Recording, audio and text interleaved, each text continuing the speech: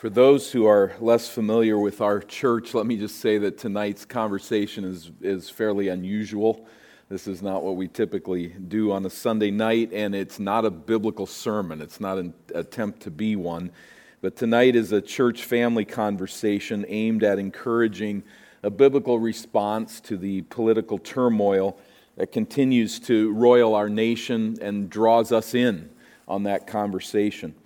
Most recently, on January 6th, our nation's Capitol building was breached by a rabble-rousers that entered into the building, and most were evidently, it seems, driven by a conviction that President Trump won the presidential election by his guarantee in a landslide, but that a network of election officials collaborated to fraudulently steal the election from Trump and hand it to Biden.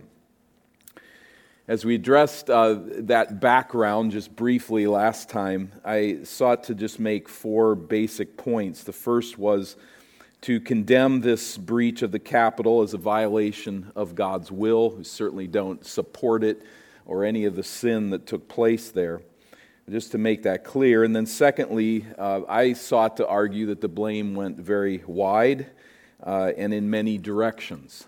There was blame to go around in a lot of different places. I won't get back into that. And then thirdly, to encourage a proper management of media in our lives as we seek to filter what is true and what do we trust and what do we put our thoughts toward. And then fourthly, to keep our focus on our identity in Christ. What Jesus has done to unite us and to draw us together is far greater than any divisions we may experience politically or really that this world might experience. As time permits, I'd like to answer some of the questions that have been submitted. I won't do that directly with any one of them, but just to, in a sense, address those and reflect upon them as we have opportunity. And then as there's time, maybe just a bit of a sense of what's going on. What are we facing right now? Why is our nation in the place that it is? And let me stress again, before I do that first we'll hear from Pastors Paul and Rich, as they, I think, have a snippet of information here in a brief period of time that I think is very important for us to consider. And so I think that will be very helpful. And let me stress, as the three of us speak tonight, that we would say that our political views as pastors are ultimately irrelevant. What we have opinions, we think certain things, they are not biblically rooted as such, though we want to try to think from a biblical worldview. And that's what we're trying to do, is just put that together and to be of help to the church tonight. But our singular goal tonight is to try to help us think that way, to think biblically about how to interpret our world and how to look at our lives as citizens of Christ's kingdom in this earthly kingdom, as salt and light in a dark world.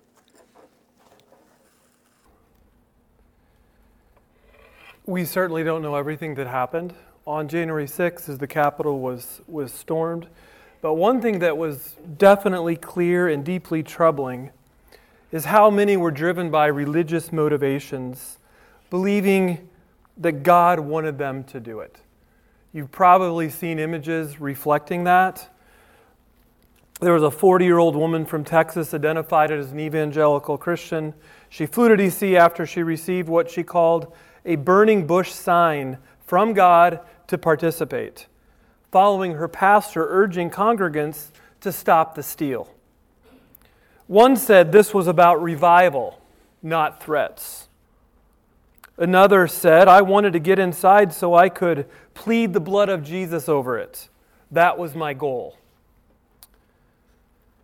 And the worst example of this, in my opinion, was when, after an expletive-laden romp through the Senate chamber, QAnon shaman, the guy who looks like Thor, led a group in prayer. Jesus Christ, we invoke your name. And he proceeded to offer thanks for allowing the United States to be reborn, concluding with the words, we love you and we thank you. In Christ's holy name we pray. Amen. Now I would hope that all of us are deeply troubled by all of this use of Christian symbolism and references in what was done. And I fully agree with Russell Moore, who said, "The sight of Jesus saves and God bless America signs by those violently storming the Capitol is about more than just inconsistency. It's about a picture of Jesus Christ and His gospel that is satanic. The mixing of the Christian religion with crazed and counter-biblical cults, such as QAnon, is telling the outside world that this is what the gospel is. But that's a lie, and it's blasphemous against the holy God." Now, many have described what we saw on January 6th in this vein as an expression of Christian nationalism or Christian Americanism, which I like better. I read that description from Michael Horton. One historian defines it as an American identity, as understanding of an American identity and significance held by Christians, wherein the nation is a central actor in the world historical purposes of the Christian God. There's not a whole lot written on this yet. The meaning is a bit ambiguous, but a general description could probably be something like this. America is God's chosen nation, and like Israel in the Old Testament, we have a special covenant with God. If we break it, we will be destroyed, just like Israel, and God will remove His blessing. Cultural changes, like taking prayer out of public schools, legalizing abortion and gay marriage, threaten that covenant. And if we allow Hillary or Biden to be president, they're going to put the nail in the coffin of the covenant, and America will be done. Christianity will be outlawed, and persecution will arrive. As author and radio host Eric Metaxas put it, America is the last hope of Christianity. That's what he said. America is the last hope of Christianity. Now, those who really believe this and are convinced that this is the moment God is going to judge us feel justified then to do whatever is necessary to maintain this Christian nation for God's purposes, even if it means carrying out acts of violence in the name of their faith. I think the Christian historian Thomas Kidd rightly observed that there really aren't that many who rationally choose this position and self-identify as American nationalists. It's really more of a visceral reaction that can be really subtle. So, take for example Johnny, who grew up seeing the Christian and American flag at the front of their church, and he came to see love of country and love of faith as pretty much the same thing. Perhaps then Johnny was the one who came up with the yard sign that reads, "Making faith great again, Trump 2020." Whatever on earth that means.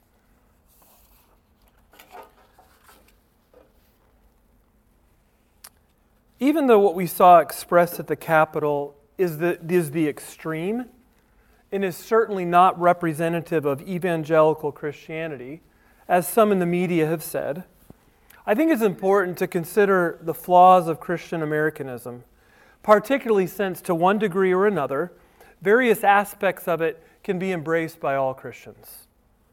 There's a lot of points at which this thinking does not line up with Scripture.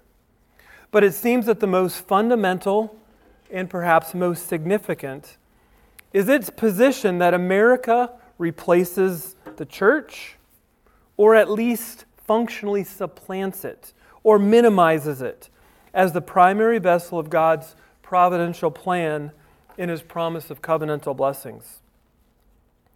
Scripture makes it clear that in the new covenant there is no holy nation in the geopolitical sense. Rather, Christ has established a universal kingdom, bringing salvation to the ends of the earth by the gospel. This good news is not a Christian society or a political system, whether democratic or totalitarian, capitalist or socialist. It's the announcement of the good news of Jesus Christ. Jesus did not say to Peter, "Upon this rock I will build America, and the gates of hell shall not prevail against it." As Moeller has said well, there's no such promise to any nation. And as a matter of fact, every single empire will fall. Everything that is not part of the church of the Lord Jesus Christ and part of the new creation in Christ will burn and be consumed. And let's remember that a moral government or nation isn't necessary to have a thriving church. This wasn't the case when the church took root. I just think of Rome under Emperor Nero. And to this day, the persecuted church all around the world continues to thrive in the midst of moral decay and darkness. Well, rejecting Christian Americanism doesn't mean there's not a place for patriotism. That special affection and endearment for our native land. This is a love of home, of place and neighbor that does its best to fulfill and preserve the biblical vision of justice and peace. It's really good, and we should recognize it's good to appreciate and see that our nation was founded on biblical principles, even though not all the founders were Christians. And it's good to grieve to see how far we have fallen away from those roots. It's good to tear up when the national anthem is sung and to get chills as you watch a fireworks display synchronized to the tune of the 1812 Overture or God Bless the USA. But just like with family, work, and all other good gifts from God, our love for America can become an idol. And so our patriotism must be measured, and it must be kept in its proper place. So then, we ask the question, what should we do? Recognizing that we're kind of in this spot of citizens of heaven and citizens of this earth, what should we do? As we see our country moving more and more away from biblical truth, we want to do something about it. And I don't think that desire is necessarily wrong. Some even suggest that the reason we've gotten to this place is because Christians have not been doing enough. Many are asking today, including myself, what should we do? How can we fight to keep our freedoms and stave off religious persecution? We've not compared notes carefully, but I think Dan has something to say on this point. But I think that the most important thing we can do is remember our true identity and calling. I know that's not the answer that most Christians are looking for. But as Piper noted, only our heavenly patriotism can order our earthly patriotism. Being deeply rooted in our heavenly patriotism will not only help to inform us of what we should do as involved earthly patriots, but it will also keep our Christian patriotism from morphing into an idolatrous Christian Americanism. So first, remember our true identity. We are citizens of heaven before we're citizens of the United States. Many Christians affirm this. We would all give this answer. Yes, that's true. But their response to what is going on in our country, as often displayed on social media, sure makes it appear as if their functional identity is first and foremost American. We must always remember that our ultimate identity is in Christ, to whom by faith we've been united and under whose lordship we gladly serve. And that includes, most importantly, our identity within the church of the Lord Jesus Christ, which is center stage, ground zero for the purposes of God's kingdom.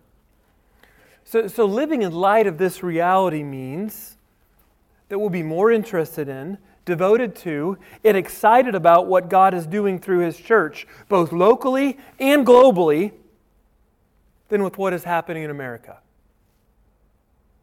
And because Christ's church is comprised of the ransomed people of God from every tribe, language, and people and nation, we'll feel a deep sense that we're more closely bound to brothers and sisters in Christ in and from other countries and cultures than we are to our closest unbelieving friends or family members here in America. So we remember our identity. Next, we remember our calling. First, to declare the gospel. Our King has not called us to save America, but to deliver the saving gospel of Jesus Christ to Americans. We were not given a message for a nation, but a message for individuals. The moral decline in our land serves as a reminder that we must live as salt and light, and we must shine the light of the gospel in the midst of increased darkness. But sadly, too many Christians have confused shining the light with winning a culture war.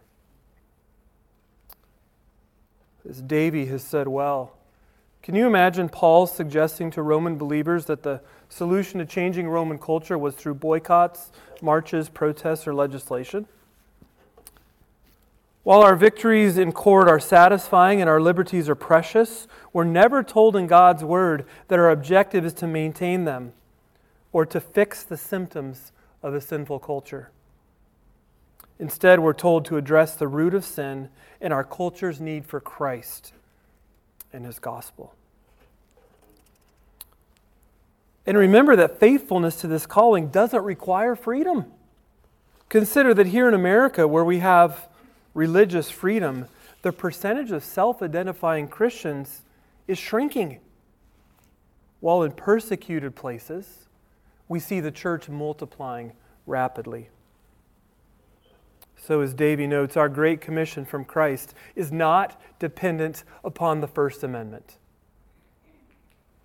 Our mission to make disciples remains whether we live in a free democracy or not.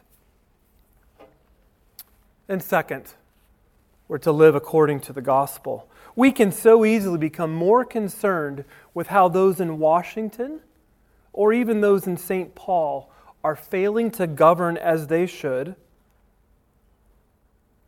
than we are concerned with how we are failing to live as we should. But we're not going to answer to God for the failures of our government. We're going to answer to God for how we live. Davy notes that Paul never once railed against the immoral lifestyle of Emperor Nero or the failures of the Roman government. But he did challenge his readers to live holy lives for the glory of God. Holy believers were, and they still are today, the mightiest weapon in the battle of the souls of mankind. So may we be faithful Christian patriots, never losing sight of our true identity and true calling. And with that right focus, what should we do? Modified here in the words of Abigail Dodd. Sing a hymn. Pray in the Spirit. Teach the truth of God's Word to your children. Respect your husband and love your wife. Open your home and show hospitality. Don't be frightened, but fear the Lord. Love the brothers. Do good to those who persecute you. Build, build, build on the foundation of Christ. Be confident that He has won the battle. Live like it's true, because it is. Remember the better country to come and beckon others to an everlasting kingdom where there will be no darkness and tears will be finally wiped away. If you ever wondered what you might be like or how you might act if you had to live through semi-difficult times, the time of wondering is over. Now is the time for being who we are, God's beloved children, stable and steadfast, offering hope to a lost world.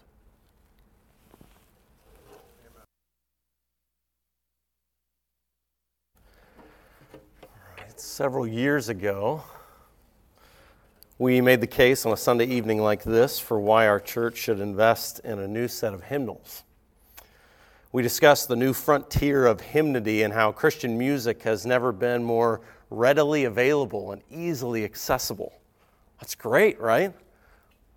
Well, yes, in many ways, but maybe not in every way. You see, in earlier eras, hymnals did the hard work of combing through the good, the bad, and the ugly, and opting to include what the editors thought fit best for their church's hymnal or their denomination's hymnal. The bad and the ugly, more often than not, hit the chopping block, and no one ever knew the difference. Sadly, a lot of the bad and the ugly made its way through, and it's sort of perpetuated through humor even now as we think back to some songs that maybe made their way into our memories and got the pass as a hymn, and there's not a whole lot of truth to them. But nonetheless, the point is there was a gatekeeper. There was a hymnal editor who curated what got printed and what did not get printed. In today's music world, it's as if there's a massive 200,000 square foot warehouse. I know you probably can't see that super clearly, but there's records and all sorts of sheet music strewn about there. And it's as if Christians today are welcome to come in and peruse this uncurated collection. And hopefully they'll find, rummaging through it all, what they're looking for: truth, quality. There's not a huge difference between this reality with respect to music, but applied to how a Christian imbibes and applied with how a Christian would take in the news. As Dan described just a few weeks ago, the uncurated nature of the internet allows for a 200,000 square foot warehouse of information in which Christians oftentimes feel lost as to where they can reliably find truth and quality in terms of understanding the realities of what's taking place in the world around us. Sometimes the frustration builds within us, and our inner Tom Cruise comes out, and we yell, "I want the truth!" Well, acquiring information about the world has never been easier, but carefully discerning that information has never required more skill and care on our part. Well, as followers of Christ, I'd like to propose 3 questions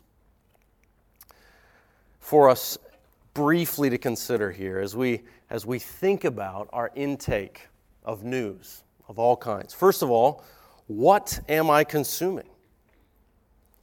How am I consuming it? And then why am I consuming it?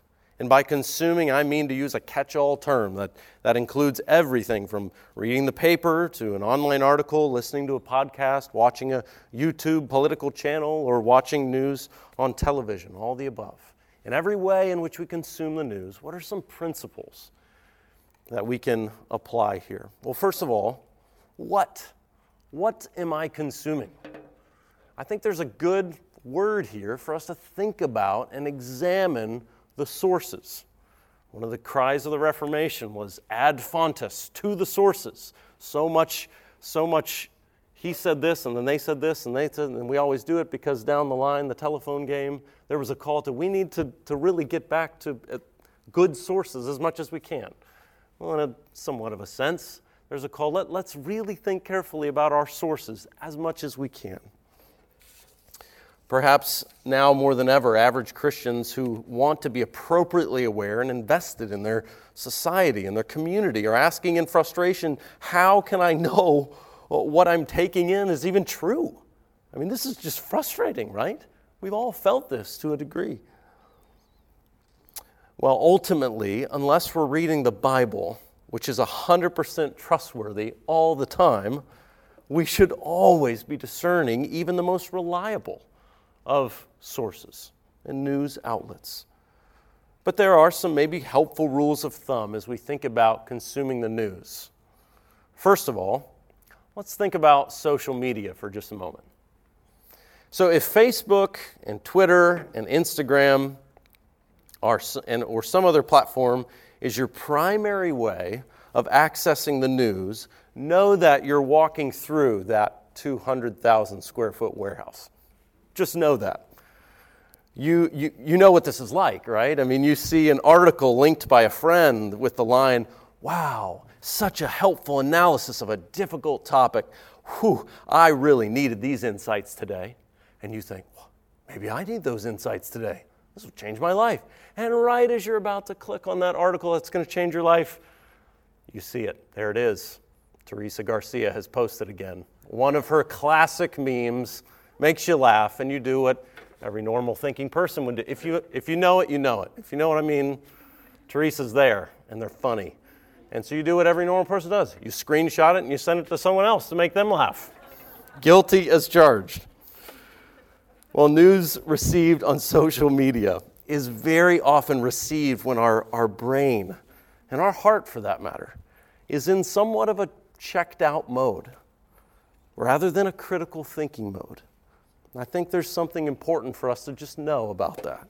We as humans should know by now that our best thinking does not typically happen when our mind is choosing between whether to click on pictures of our friend's wedding or a cat video or a clip of the game-winning three-pointer the night before.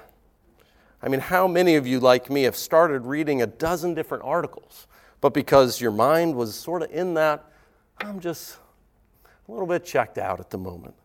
You never finished them, right? If social media is our main or only source of imbibing the news, know that it is like trying to read a serious book while riding a carousel at the county fair. Needless to say, distractions abound, which makes careful thinking rare. I think it's good for us to know that. So it is really the master distractor of our day. And if some of you see this and you're like, I don't know about that Facebook and Twitter and Instapot or whatever you're talking about, just know this is not mine. We'll get to your source of information here. But before we move on from social media, one other point. It is somewhat of the hot take zone. Now, what do I mean by that? It's a hot take is somebody coming along and say, I've got the 4-second answer that's going to solve all the dilemmas, and here it is, boom. And they truly think that it's going to settle one of the most complex things that humanity's ever thought about. It's just filled with hot takes. So when you get your news from social media, you're seeing news from whoever's voice is the loudest in that warehouse at a given time. You may only see posts from people you've chosen to follow or to be friends with, but it is curated in its own way. You're subject to the loudest opinions, sometimes the angriest voices, the wittiest critic who gets shared and retweeted the most, and so on and so forth. It's oftentimes either confirmation bias of what we want to hear, as Dan mentioned even a few weeks ago, because I only follow the people maybe I can tolerate, or it's depressing, such that I'm ready to throw in the towel and move to a private island in the Pacific and escape it all. I mean, how easy it is for us to get lost reading comments of people having verbal sparring matches online. How easy it is for us to be spectators in the stands watching a jousting battle in which people are speaking in ways that are downright malicious and in ways they would never speak to one another in person.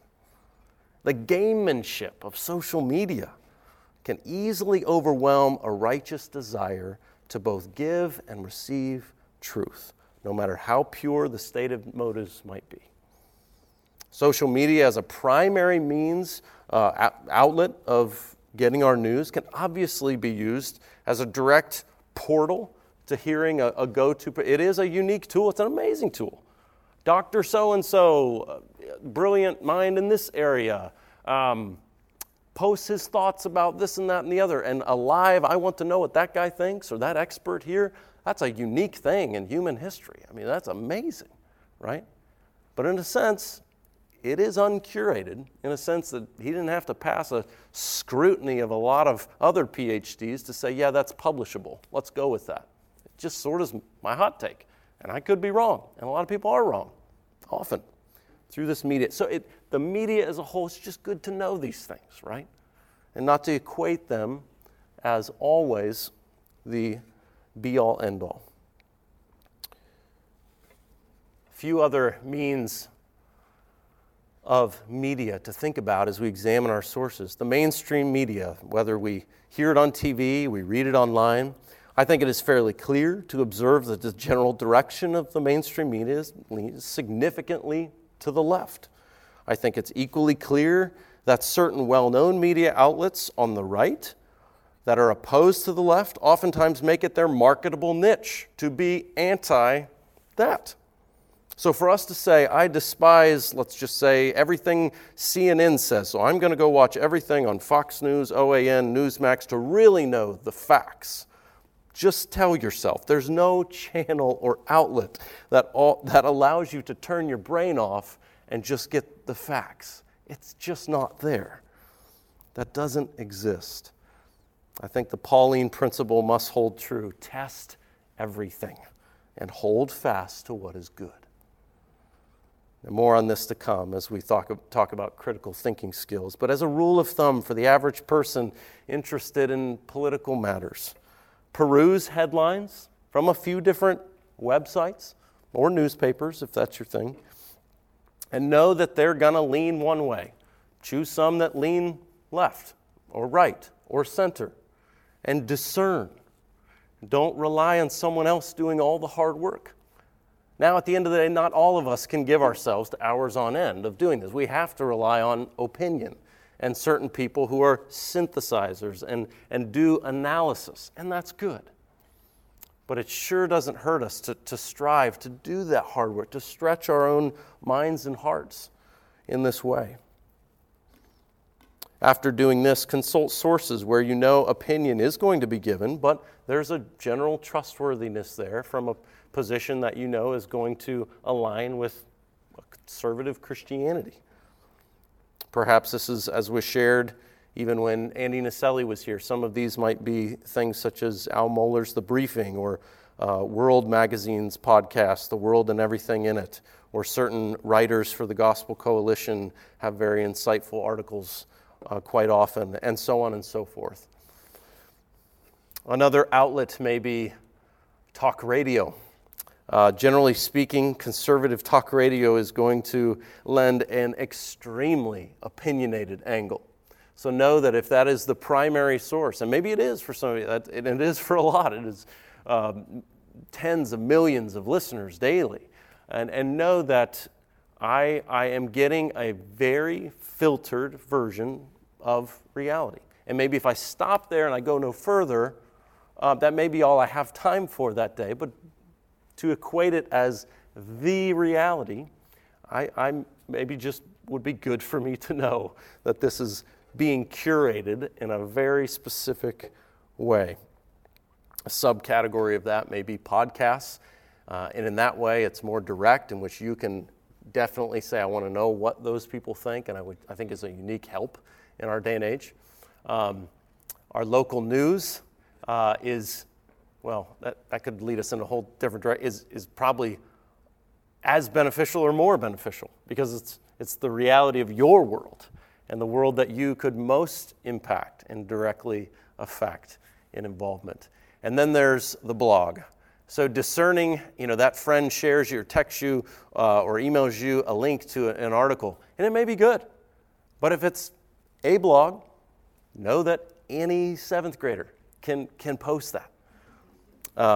Having said that, I don't think I could at the moment, but in theory, anybody can post. And so there's a scattered mix in the warehouse of news that it's good for us to think about. Moving on to the second question, how am I consuming? That just the significance as believers that we are understanding how critically important it is to use critical thinking skills in our day and age. In an article we shared with our church a few weeks back, Kevin DeYoung writes several really good practical questions when we think about consuming the news. And this applies across the board to articles or video or television. But he writes this: when you're hearing things, this might be a little hard to see here, but does the argument I'm hearing deal in trade-offs or only in the categories of all good and all evil? Are the terms and definitions clearly defined? Can the person fairly state the argument that he's arguing against? Or does it leave that position if they were able to respond saying, no, what are you talking about? I don't even believe that, right? That's a straw man. Is he willing to acknowledge any fair points on the other side? I so appreciate that. Even theological books that we'll read together as staff from time to time, and when they argue for another point and they say, these are the legitimate impulses of this other view. We don't agree with it, but this is what it says, to such a way that those who read it would say, yeah, that's accurate. That's called good thinking. It's honest. It's true. And we need to be thinking in those terms. Is that what I'm reading? Is the argument full of emotive reasoning and ad hominem attack or name-calling, the such and such, these people are blah, blah, blah, blah, blah? Do we ever do our best thinking when we're angry? Typically not. Does the force of the argument rely on hard words and high passions or on rational arguments and sound evidence? Does this person have a track record of being fair, accurate, and well-researched? Does this person have any credentials or experience that would make him worth listening to? Right? Not everyone who went to college for a couple years should be our go-to source for the most significant matters in life. Right? It's good to think about. However, I would say to worship credentials can equally lead us into a whole other pitfall. Does the argument make sweeping claims based on personal anecdotes? Because I've got two stories that align with my point, therefore it's always true everywhere. Does the argument confuse correlation with causation? Okay, these things are linked, I see that, but it caused it? No, it didn't. There's all these other factors you didn't even talk about. Think. We have to, as people made in God's image and now refashioned into Christ's image, we need to be doing this. We do this, we ought to, as we rightly divide the Scriptures. We use sanctified common sense and logical deduction, and we ought to be doing this as we filter our world and think about it. As Dan mentioned a few weeks back, hearing what confirms our biases feels really good. It honestly does. And we have to always use this sanctified common sense, this good reasoning skills, and avoid non-reactive, impulse-driven motivations when we approach our intake of the news. And then the last question, why am I consuming? Ask some heart-level questions. Ask, as I read the news, what does my heart want in this moment? What do I want? Could it be that I'm tired of thinking about the hard responsibilities God put right in front of me? Things like investing in my family and investing in my church and discipling others and sharing Christ with someone, or even fixing that broken doorknob over there. And I'd rather get online and see the people that are really the problem in this world, right? Instead, we prefer to find that nutty thing that just happened in the world where we can get good and angry and forget about the work God's given me now. Oftentimes, ask yourself if pride is where my heart is at. Sometimes our hearts consume news because we just feel like we're staying ahead of everyone else. If we can just know what's coming up or what's cutting edge. That feeling of knowing more can be intoxicating. And we must honestly guard against it. There's also the pitfall of entertainment, where sometimes our heart consumes news because we're just so entertained by it. I mean, we're news junkies, some of us. Much like certain people's fascination with celebrity gossip, political punditry can have a gamesmanship in and of itself. Politics is nauseating for some, but can be so compelling for others. And if it's compelling for you, consider guarding your heart against this idol. Another one might be a special op mission. What do I mean by that? For some, consuming the news and researching the possible scenarios should such and such world event happen can be this sort of duty I'm fulfilling a role. I'm a watchman on a wall, on a special assignment, a responsibility to blow the horn when my cohorts need me. Perhaps you've met some of those types as well. That can sort of be the motivation to just, I've got to know it all, because I got to let all them know, whoever that might be. Lastly might be just fear and worry. Where's my heart? For many, watching the news is like a bad addiction. They know they always feel overwhelmed and discouraged after reading it or listening to it, but they keep doing it anyways, even when they admit that they are far more impatient with people. They're cantankerous in their spirits. They're overall ornery because they're so agitated and angered and frustrated and even irate. And while righteous anger, that part of us that says, I'm against that God says you ought to have that. You ought to see wrong in the world and say, no, I'm not for that. I'm against it. While righteous anger may oftentimes be appropriate to what we hear or see, if the works of the flesh, rather than the fruit of the Spirit, just start flowing, we may want to do a double take. And we may be assured that our hearts are actually out of whack. So as we read the news, perhaps consider asking this question: how can I glorify Christ as I take in the news? How can I glorify my Savior? That is our purpose on earth, right? And as believers, how can I glorify Jesus as I take in the news? Perhaps these simple prayers, just as a sample. Lord, help me to love you more as I learn more about this world's need of you. Lord, help me to lead my home or my spouse better as a result of thinking wisely about the world around me. Lord, help me to train my children to see the unique blessing of American politics.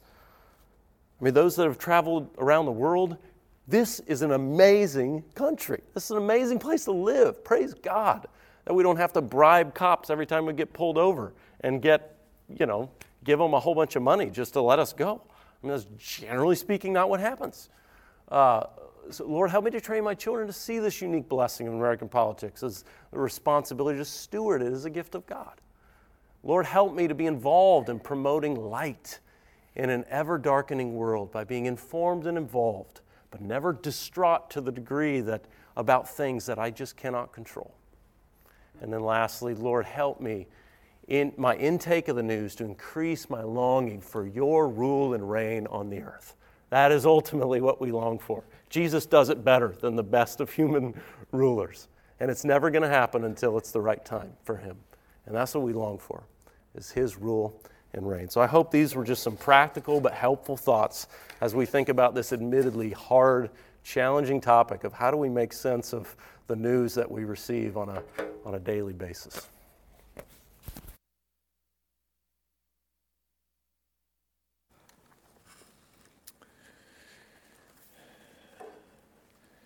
Thank you, men. It's really encouraging, a lot to chew on, and some things to consider that are very helpful to us. I want to turn now for a few moments to address, as I mentioned, questions that have been sent in, and not any one directly, but just reflecting on some of the things that I think we can hit very quickly. I thank God for this church. I'm thankful for those of you who have weighed in varying ways, and I wish I could sit down with each one and have a long conversation about some of these matters, but grateful for you, and I'll just try to address that. So I'm not addressing anyone individually and specifically, but I think as these questions have been asked, hopefully they're maybe asked by others as well and will be helpful. So in a sense here, I'm reflecting on the last time that I spoke on these matters. I realize some of you weren't here. It puts you at a bit of a disadvantage, but hopefully it'll be helpful to you to some degree as well. Number one, I do not believe that conspiratorial fantasies are problematic in our church. My focus on that point was directed more outside our church, although if the shoe fits, I guess you can wear it. But please know that. Secondly, I do not advocate for Christian withdrawal from politics. I believe ways and means are available in our system of government to labor for justice, to labor for morality in our nation.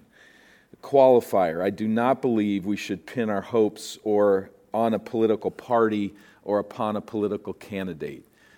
Christians, evangelical Christians, have done this in really damaging ways in the past, and I think we've got to learn from that and not repeat it. And we must not melt down and get nasty when our chosen representative loses or fails us in some way. Our kingdom is above, and we don't expect sinners to act like saints, and we expect only a few saints to give their lives to politics.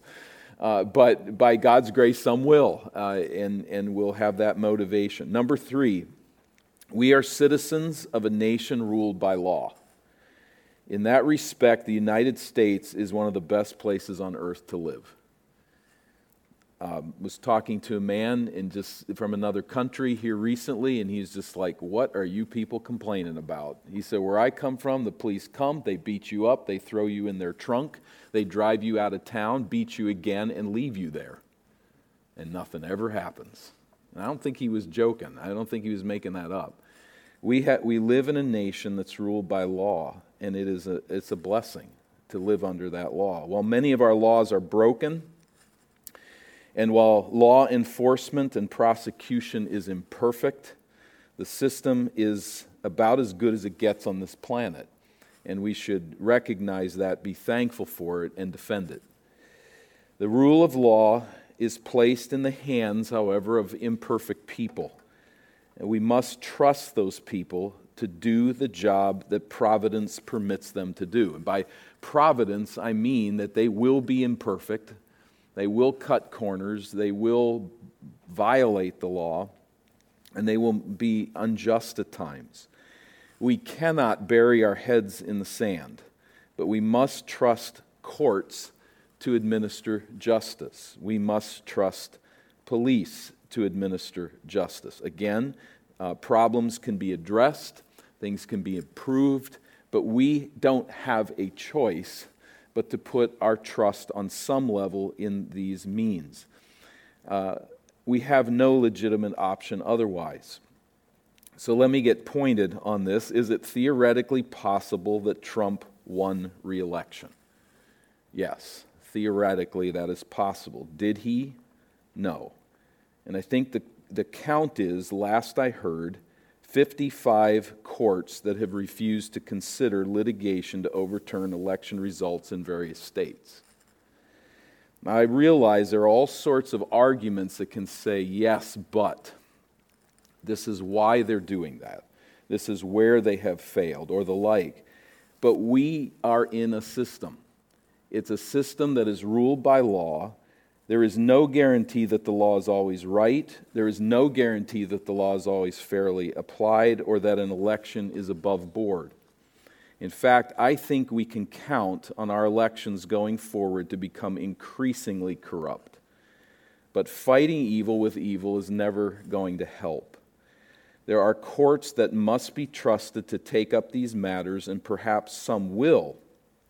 I don't think we should hold our breath on that. I think things are probably going to just carry forward here. But there are corrupt courts. There is a corrupt system.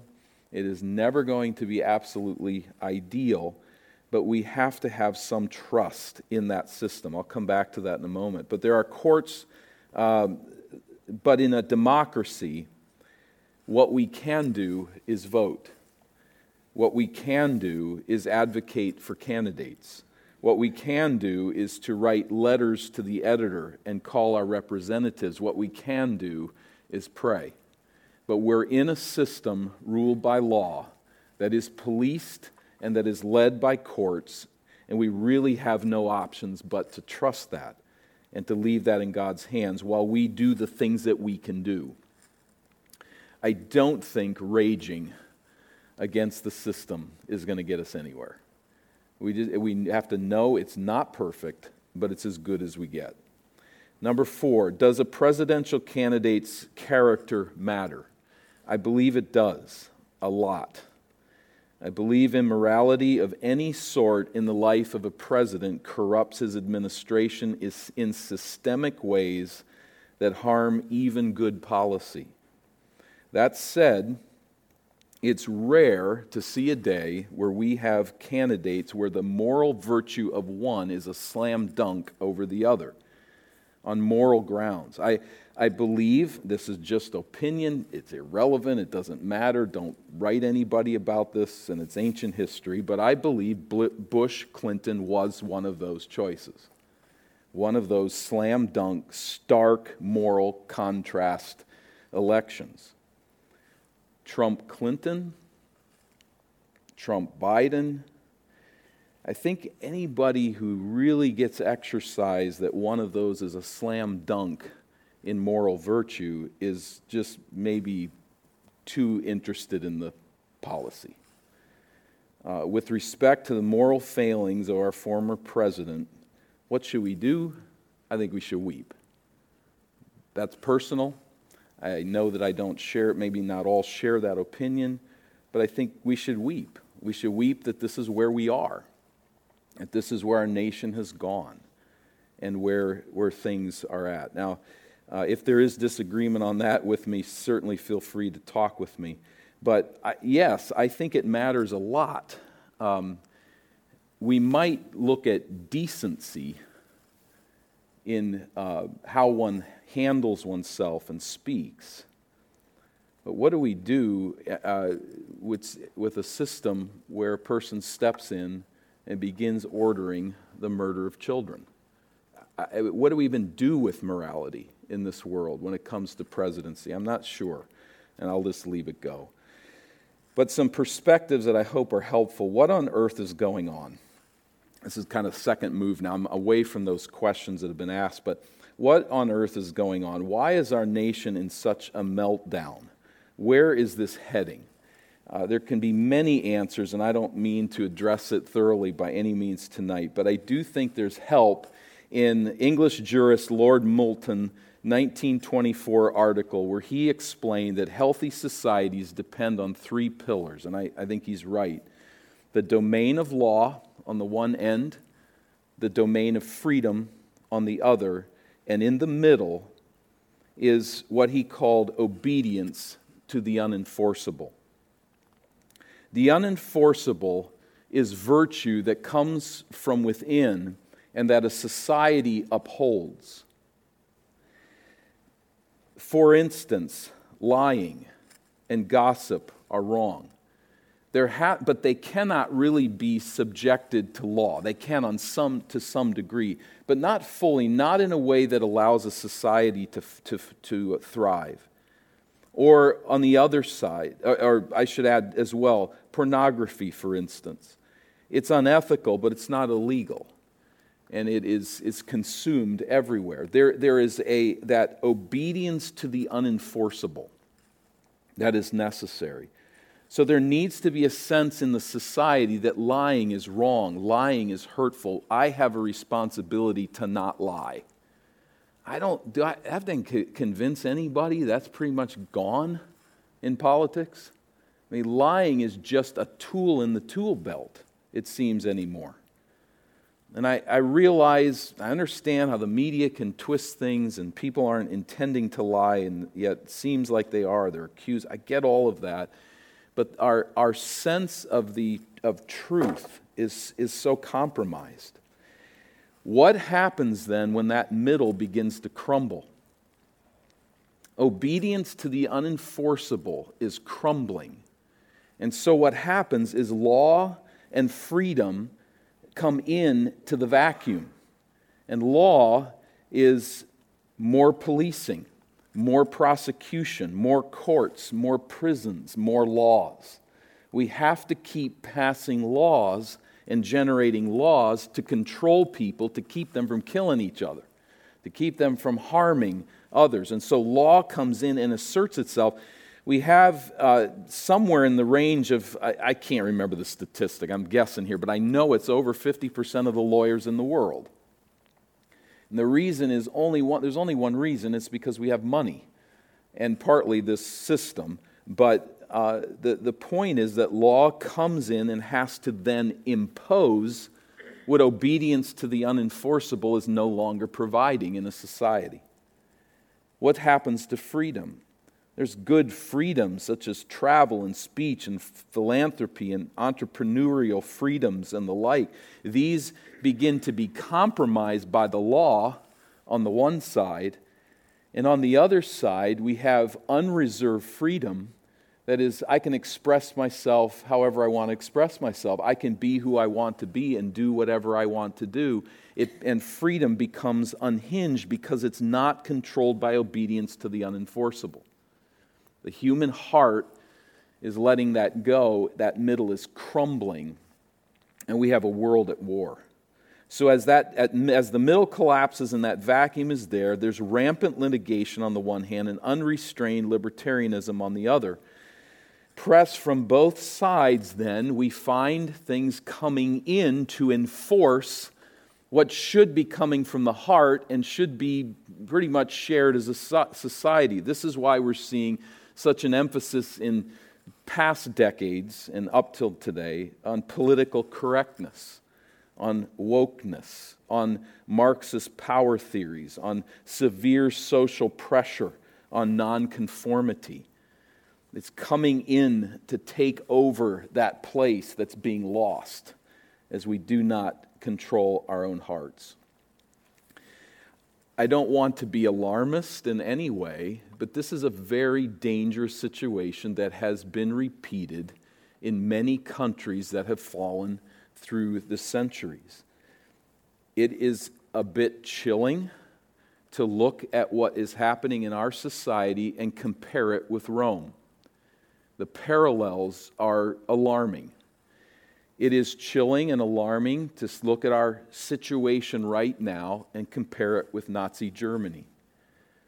Communists, before World War II, were pressuring from one side a sense of liberal socialization, that the government would provide for all, that all would be equal. This was pressing in from one side. And pressing in from the other side were Nazis, where they were emphasizing nationalism fueled by conspiracy theories and angry majority Germans who believed they were losing their country. Those conspiracy theories it was like fuel to a fire. And some of them were utterly ridiculous and foolish, and some of them were utterly destructive. But those theories, as they fueled the fire and the flames, led eventually to a grasping of power and to violence. The parallels to what happened in the Capitol here recently aren't too hard to connect. Now, I don't think they are connected. I think it's just a reflection of it. But it's alarming, and we look at it maybe past the Capitol and look at, on the left, Marxists tearing down statues, openly ridiculing majority whites, and openly ridiculing Christianity and the like. For there to be a socialist, anti-Christian state is their interest, their stated interest in their pursuit. On the other are militia groups and frustrated white guys soaking up conspiracy theories to fuel the flame, and it's not out of the question that this could turn violent. And I think I look at what happened at the Capitol and I say that's reflecting that same thing that was going on in Germany. It's just that what happened at the Capitol was just silliness. A lot of fantasy, a lot of weird thinking and not connected. If those things get connected, and the connections keep getting made on the other side with Marxism, it really isn't hard to put the things together and see the difficulties that could come. None of this, I think, is, well, let me say this, that whole thing that is building in our country is fueled by the fact that we have now, it seems, come to the place where no one trusts anyone. No side is trusted. So that everything we see of somebody who thinks differently politically is suspect. And with that suspicion, when we cross that line, it's like a marriage between a man and a woman where they begin to never trust one another. there's no hope. It can't go forward. Because the very best things that are done by the left and the very best things that are done by the right are seen as evil, or at least questioned as what's the real motivation behind it. There's utterly no trust anymore. And in that situation, conspiracy theories begin to fill up what is lacking in evidence. So yes, the media is not fair, as this has been brought out here by Rich tonight, but media coverage is not fair. And turning to insufficiently monitored websites and talk radio is really no alternative. Quick sideline here. I guess I got into this because I was on a jury recently. I don't know why they asked this question, but they asked everybody what was their media intake. These jurors all said where they were getting their intake of information and news. I just wanted to raise my hand and say, can I leave and go cry somewhere? This is horrific. I mean, Brother John has something he does, and that's where I get my news. It was depressing. But I would encourage anybody, if you feed on talk radio or you feed on some website that's fairly unvetted, read a book. It'll stir the same kind of fires, but read a book on why America's falling apart, written by somebody that's somewhat trustworthy. Can give you all kinds of ideas.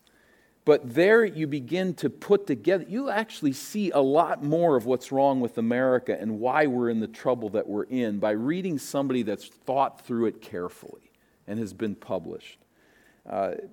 Sometimes what we're taking in is simply the hottest issue for the moment, and it gets us really riled up, and it's really not taking us anywhere. Just side point, but... And also, I want to support what Rich said there. If you're into talk radio, listen to both sides. Actually, listening to the side you don't agree with, it's not going to change your mind, but it will help you think more clearly. You'll be hearing things that you have to answer then, rather than just having somebody that's feeding everything you want to hear. I'm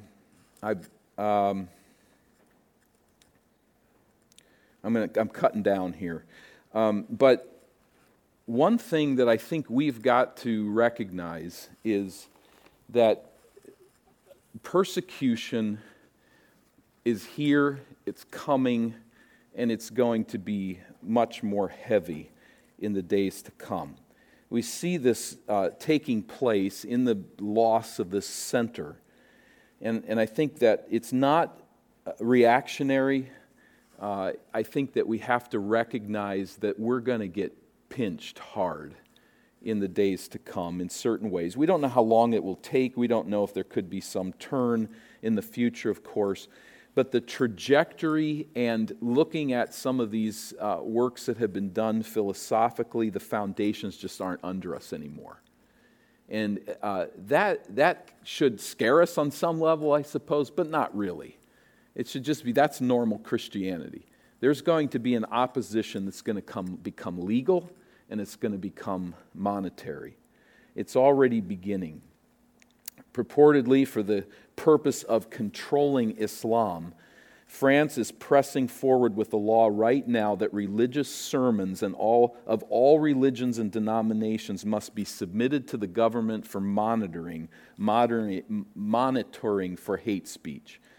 And you understand why they're doing that, because there's so much violence in France with Islam. But that means Christian pastors are going to be turning in their sermons as well. And let me tell you, Romans 1 is going to be seen as hate speech, as is Leviticus 18. We worked our way in the last 2 weeks in the adult class through parts of Romans 1, and we've looked at Leviticus 18 in 2016 and went through a series of Romans 1. I mean, that's going to be hate speech sometime in our life. It's coming.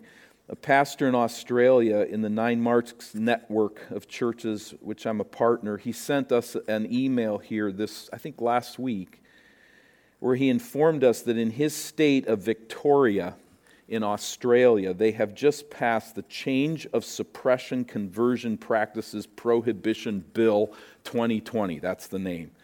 It's a mouthful. What it is, it says this. I'm just going to narrow it. It doesn't say it this specifically, but here's what's applicable to us. A parent or a pastor who in any way, shape, or form seeks to dissuade a young person away from transgender desires is a crime now punishable by up to 10 years in prison. That's on the books. So if your child expresses some of these ideas, they're getting it at school and they come to you and they're confused and saying, I wonder if maybe boys saying, I really wonder if maybe I'm a girl inside. The only thing you can do is support that as a parent or be subject to 10 years in jail. These things are coming at us, and they're coming to our shores. And where we are right now as a nation with the socialist agenda, critical race theory, emphasis from the left, radical nationalism from the right, Bible-believing churches are going to be seen from both sides as unorthodox, as cultish, or as just in the way. And I think we are going to need to recognize that there are things that we can do politically, and there's things that we cannot do politically. We're not going to stop a tidal wave.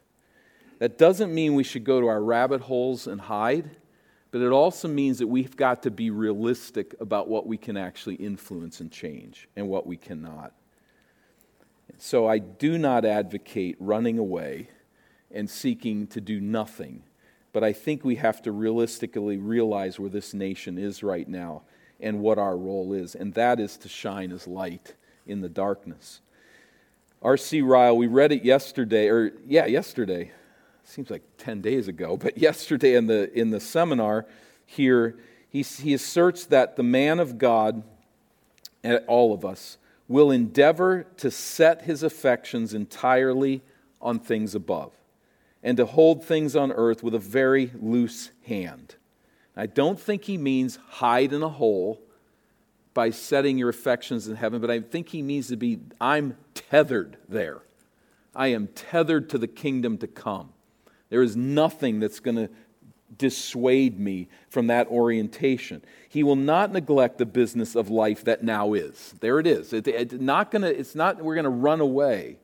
But the first place in his mind and thoughts will be given to the life to come. He will aim to live like one whose treasure is in heaven and to pass through this world like a stranger and pilgrim traveling to his home. I don't expect this nation to act the right way. I don't expect them to pass the right laws. I don't expect them to be fair and just. I don't expect them to protect life or to protect the virtues that Scripture teaches. But I do expect us as God's people to shine as light in this dark world. And I don't know, has there ever been a time where the light of the gospel can shine any brighter?